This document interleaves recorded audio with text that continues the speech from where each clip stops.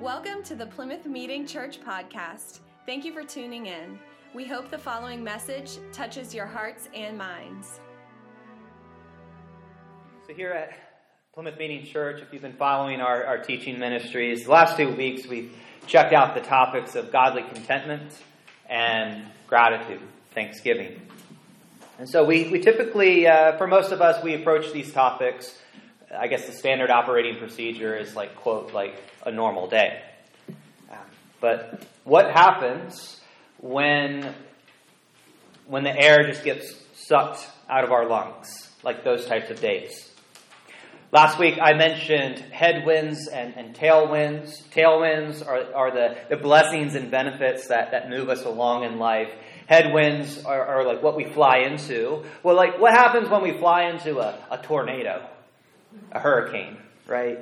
Like you think it's blue sky, and then it's actually just a blue-colored brick wall you fly into. And there's just absolutely nothing you can say. There's just nothing you can do. You really find out there is a dark side to the moon. There are days we fall into trouble, pain, heartbreak, confusion. Maybe it's anxiety. Maybe it's anger, fear. Personally, one thing that I find frustrating, and I can speak to this because I experienced it over the last 7 days. I had a moment. It's where I have self-awareness that something is wrong, something is discombobulated. I recognize this is a great opportunity to communicate and lead well. Like I've grown in my 35 years on this planet. Like I have tools to process. I can communicate. But guess what? All of my tools just don't seem to work. I can't really communicate. I just freeze up, and it's really frustrating. And I'm sorry, Jess, for not being able to communicate well the other day.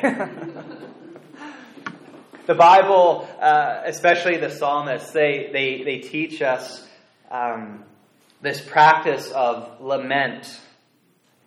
Our faith gives us space to cry out to God, to just sigh and groan and grieve and mourn. And let me tell you, fake it till you make it. Like, I don't want to hear that in our church family. That's not the gospel. Fake it till you make it. Just, we're working the opposite way if that's where we're living.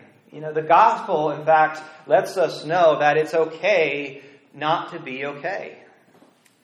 The last number of weeks were kind of heavy and thick for me. Between the ongoing, grueling nature of working on a dissertation and, that schoolwork, but I do stuff for the denomination. I've had projects and training events that I've had to put on. I won't get into detail, but I'm doing stuff for the denomination. There's Plymouth Meeting Church stuff. The workload was pretty stacked. And then just to kind of relate, it's not all about money, but money has some value. Okay, about a month ago or so, we had about $1,000 left to pay off our car. And we had the means to do it. I was like, hey, you know what? Let's just do it. Let's pay off this car. So it was about $1,000, and we paid it off. But guess what? Right around the same time, our car breaks. And that ended up being a $1,000 bill, okay? And then also, right around this time period, we lost our dog. And that end-of-life vet bill ended up being, guess what, about $1,000. Okay, so like $3K right out the wallet, right? It's not all about money, of course, but also globally, the war in Israel began. That's a stressor. Okay, Phillies were in the playoffs. I've always been a Phillies fan. Okay. Jess and I got to go to a playoff game, just a wonderful, wonderful experience, just such a big blessing. It was the best baseball game I've ever been to, okay? I got to see my Phillies in the playoffs. They beat the Braves, but then they lose all of their steam, and they lose to the Diamondbacks. And so it's that's a roller coaster dump right there. October, I have a birthday in October, so that's cool. But then here in Plymouth Meeting Church world, we have some organizational stuff going on that we need to figure out. We've had some steam leaks and some boilers. It's on and on and on. I could go on, right? Perhaps a lot of this is first world issues, as we would say. But yeah, it just has felt thick. The last season I've been in, it's just felt thick. And you just, it's like when you feel bloated, right? You're just like, oh, like you don't, like, you just got to make a noise to go with it, right? But this is what keeps me going, church. You ready for it? The gospel is bigger than all of my stuff. Jesus doesn't show me around stuff. Jesus shows me through it. My faith informs my functionality. And I'm not saying I walk through this. There's definitely a limp, sometimes a crawl. It's not pretty some days. And I also know that I'm not alone, because I know you all have stuff. We all have stuff. In American evangelical history, Horatio and Anna Spafford, they experienced some stuff as well. Last Wednesday, just a couple days ago, was the 150th anniversary of the event that inspired the hymn, "It Is Well With My Soul." In the 1870s, Horatio and Anna Spafford, they lived in Chicago.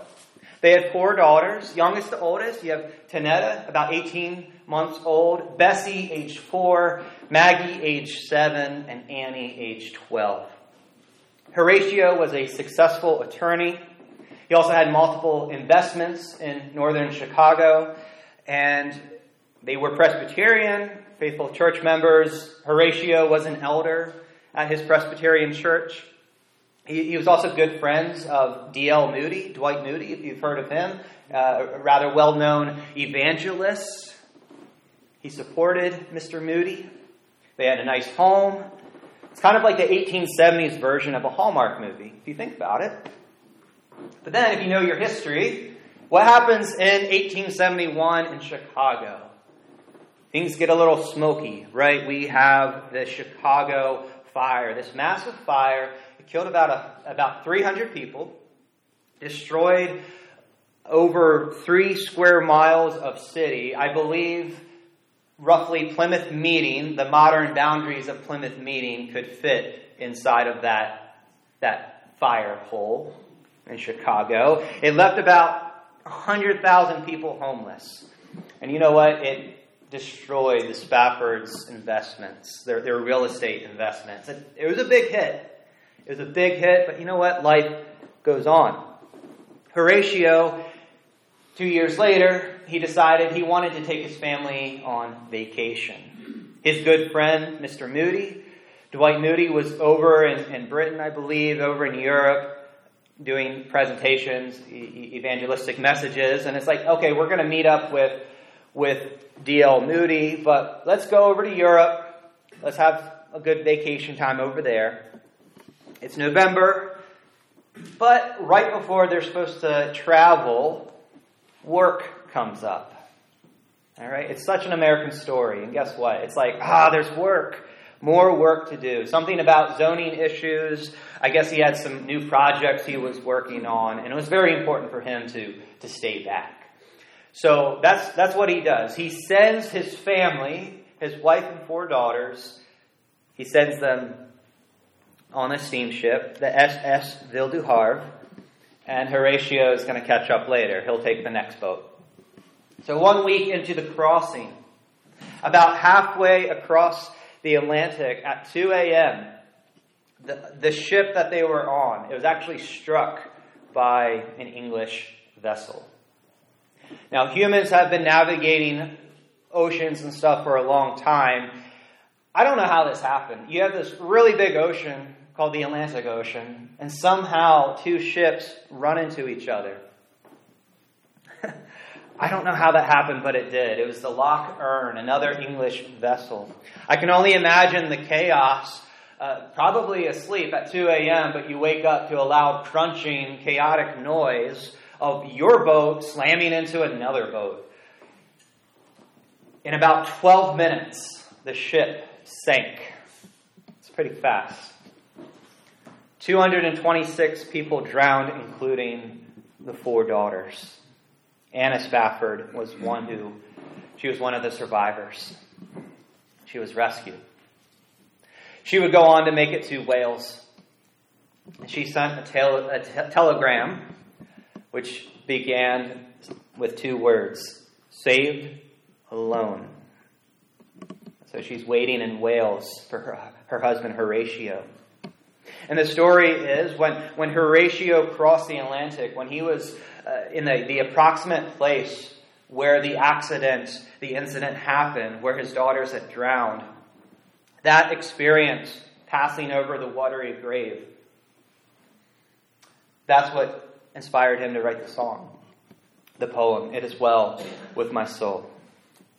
One source said it was a couple of years later, in 1876, that's when he actually wrote the words based on the experience. And it begins like this: when peace like a river attendeth my way, when sorrows like sea billows roll, whatever my lot, thou hast taught me to say, it is well with my soul. Now, kind of taking like a non-religious outsider's perspective here. Some might say that Horatio Spafford's religious convictions, they were just a crutch. Spafford wasn't really grounded in reality. His religion was like a morphine. Maybe somebody would say that. It's just like religion is just like a morphine to his suffering. Like, how in the world could somebody write something like that? Perhaps Karl Marx was right. Religion is the opium of the people. Religion's for poor people, poor souls, that kind of thing. But you know what? Horatio Spafford is not alone in his expressions here.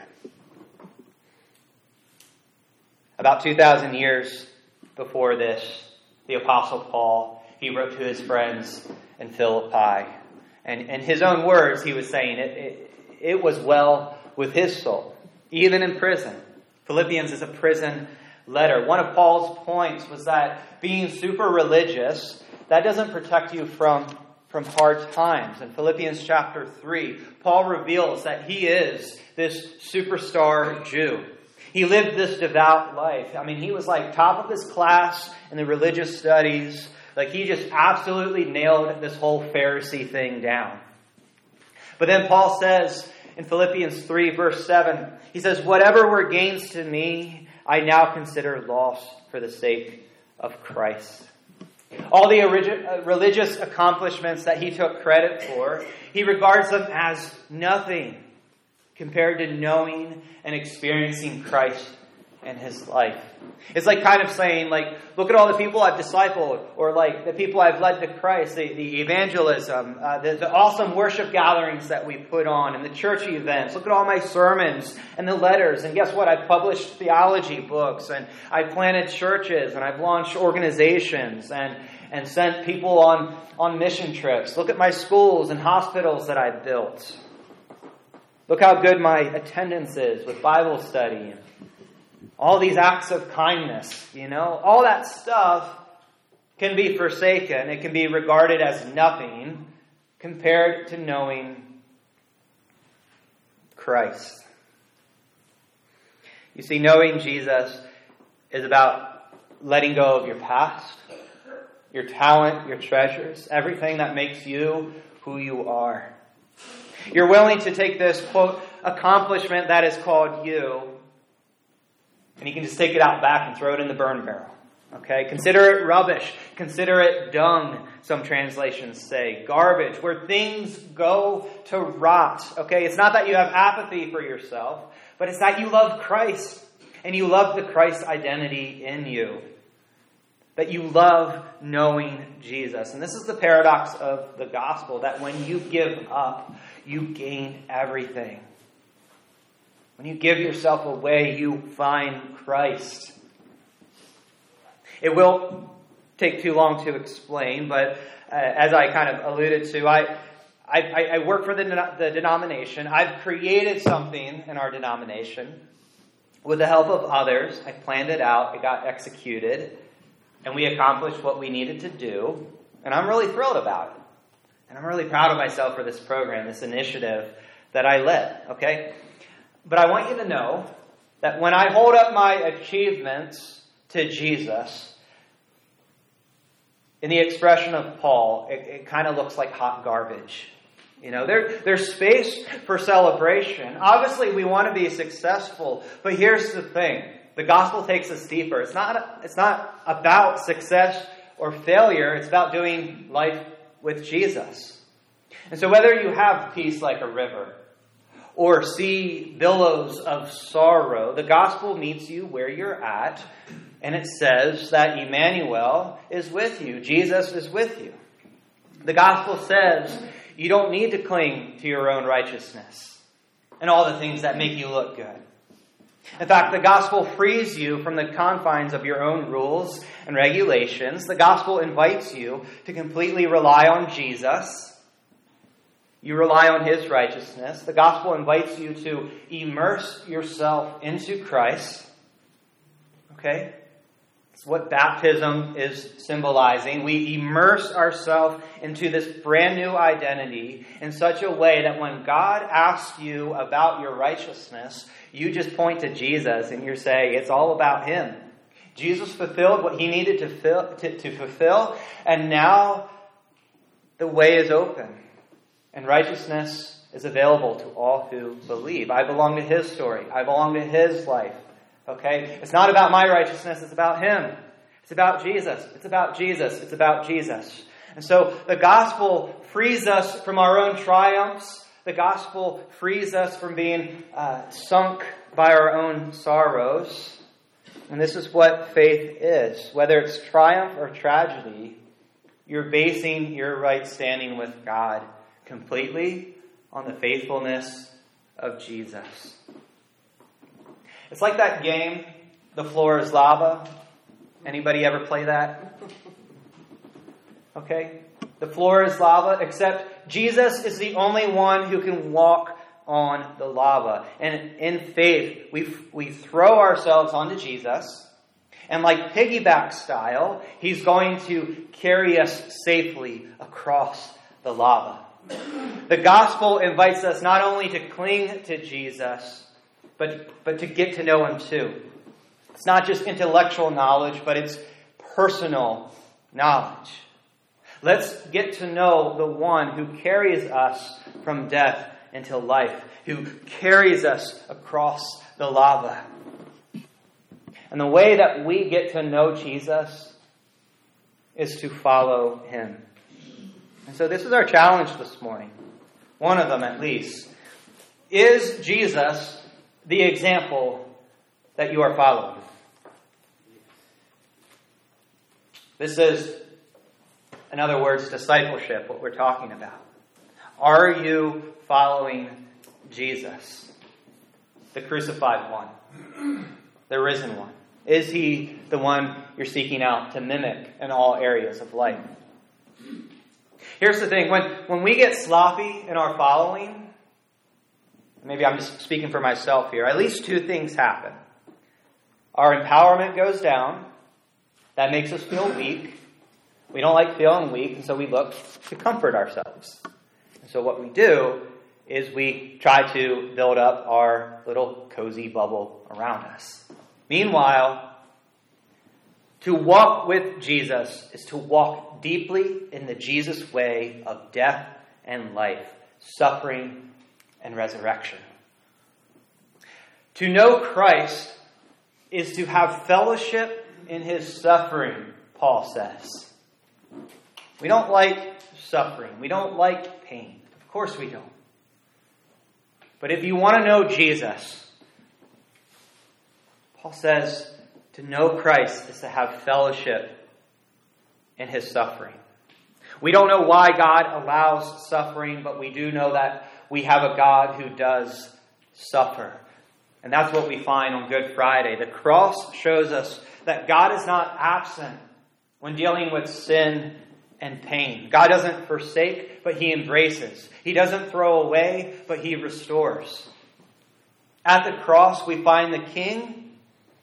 We also find the suffering servant. Christ suffers with us. Christ suffers for us. At the cross, we find this unity between Christ, us and Christ, and us and one another. And there's this transformative side to pain as well. When we go through hard times together, there's a communion. There's a special bond. There's a fellowship that is formed. And dear disciple, we are cross-shaped people. It's where our old nature needs to die so that our new nature can be born. Which leads us to Paul's second point. To know Christ is also to know the power of his resurrection. In terms of resurrection, when the disciples met resurrected Jesus, everything changed. Okay? Jesus is the death conqueror. Now what? What do we do with Jesus? Okay, this end times event actually happened in the first century. Now what? Everything has changed. Easter has given us a glimpse of what happens at the end of history. The meaning of the whole plan is now made known when we meet resurrected Jesus. It's so cool. The mystery has been revealed. All things in heaven and earth are coming together in the Messiah. That's Ephesians 1:10. Everything is being summed up in Jesus. Jesus is healing heaven and earth. And it's amazing. This is our hope. Let's get to know resurrection power. We want to know the power of his resurrection. To misunderstand resurrection and to go through all of the sufferings that we go through, that sounds pathetic and idiotic. It sounds hopeless. Let me say that again. To misunderstand resurrection and to go through the present sufferings. It sounds like a bad deal. But resurrection means new life. Resurrection means new creation. It's the power that brings redemption.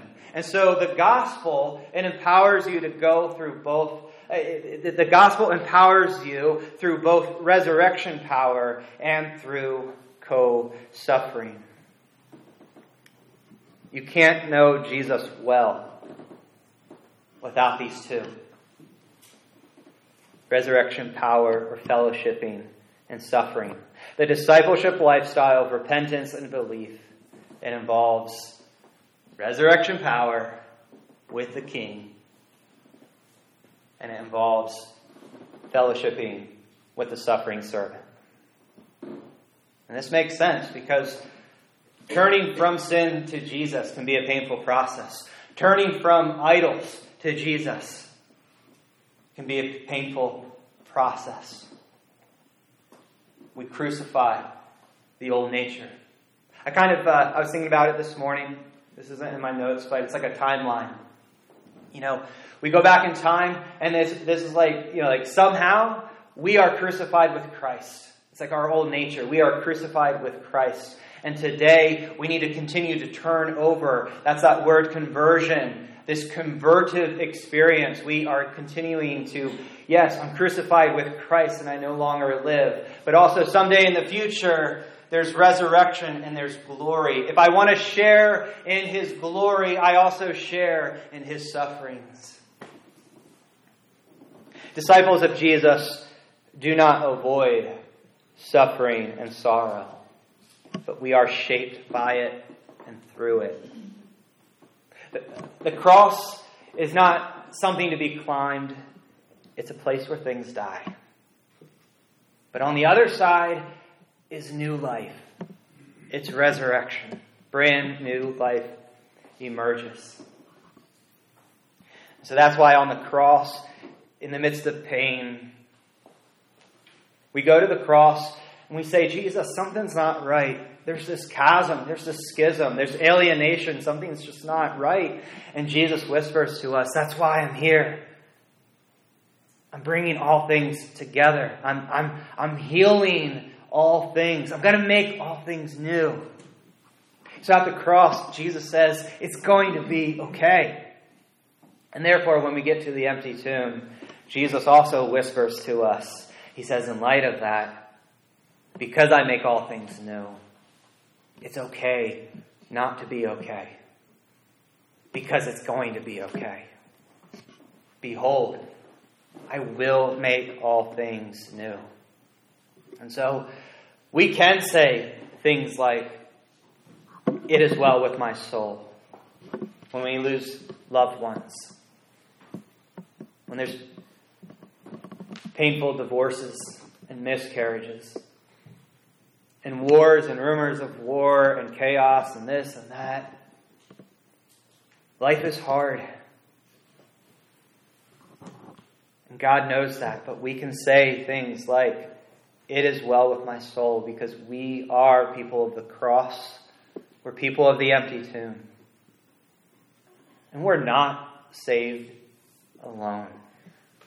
We don't fake it until we make it. We believe in a God that raises the dead. We believe that Jesus can calm the wind and the waves. That when we pass through the waters, Jesus will be with us. When we pass through the rivers, they won't sweep over us. When we walk through the fire, we will not be burned. The flames will not set us ablaze. We believe in a God who is our refuge and strength, an ever-present help in a time of trouble. Therefore, we will not be afraid.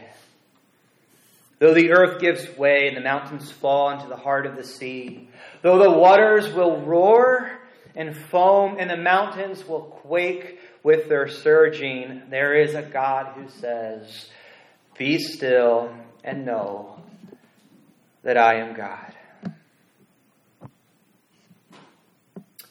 Would you close your eyes and pray with me? I invite you now. I invite you into the peace of Jesus. Pray with me. Jesus, you have overcome the world. I do not want to be troubled or afraid. I ask for your peace in my life today. Dear Jesus, I give you my heart. I give you my life. I pray for peace. In your name, amen.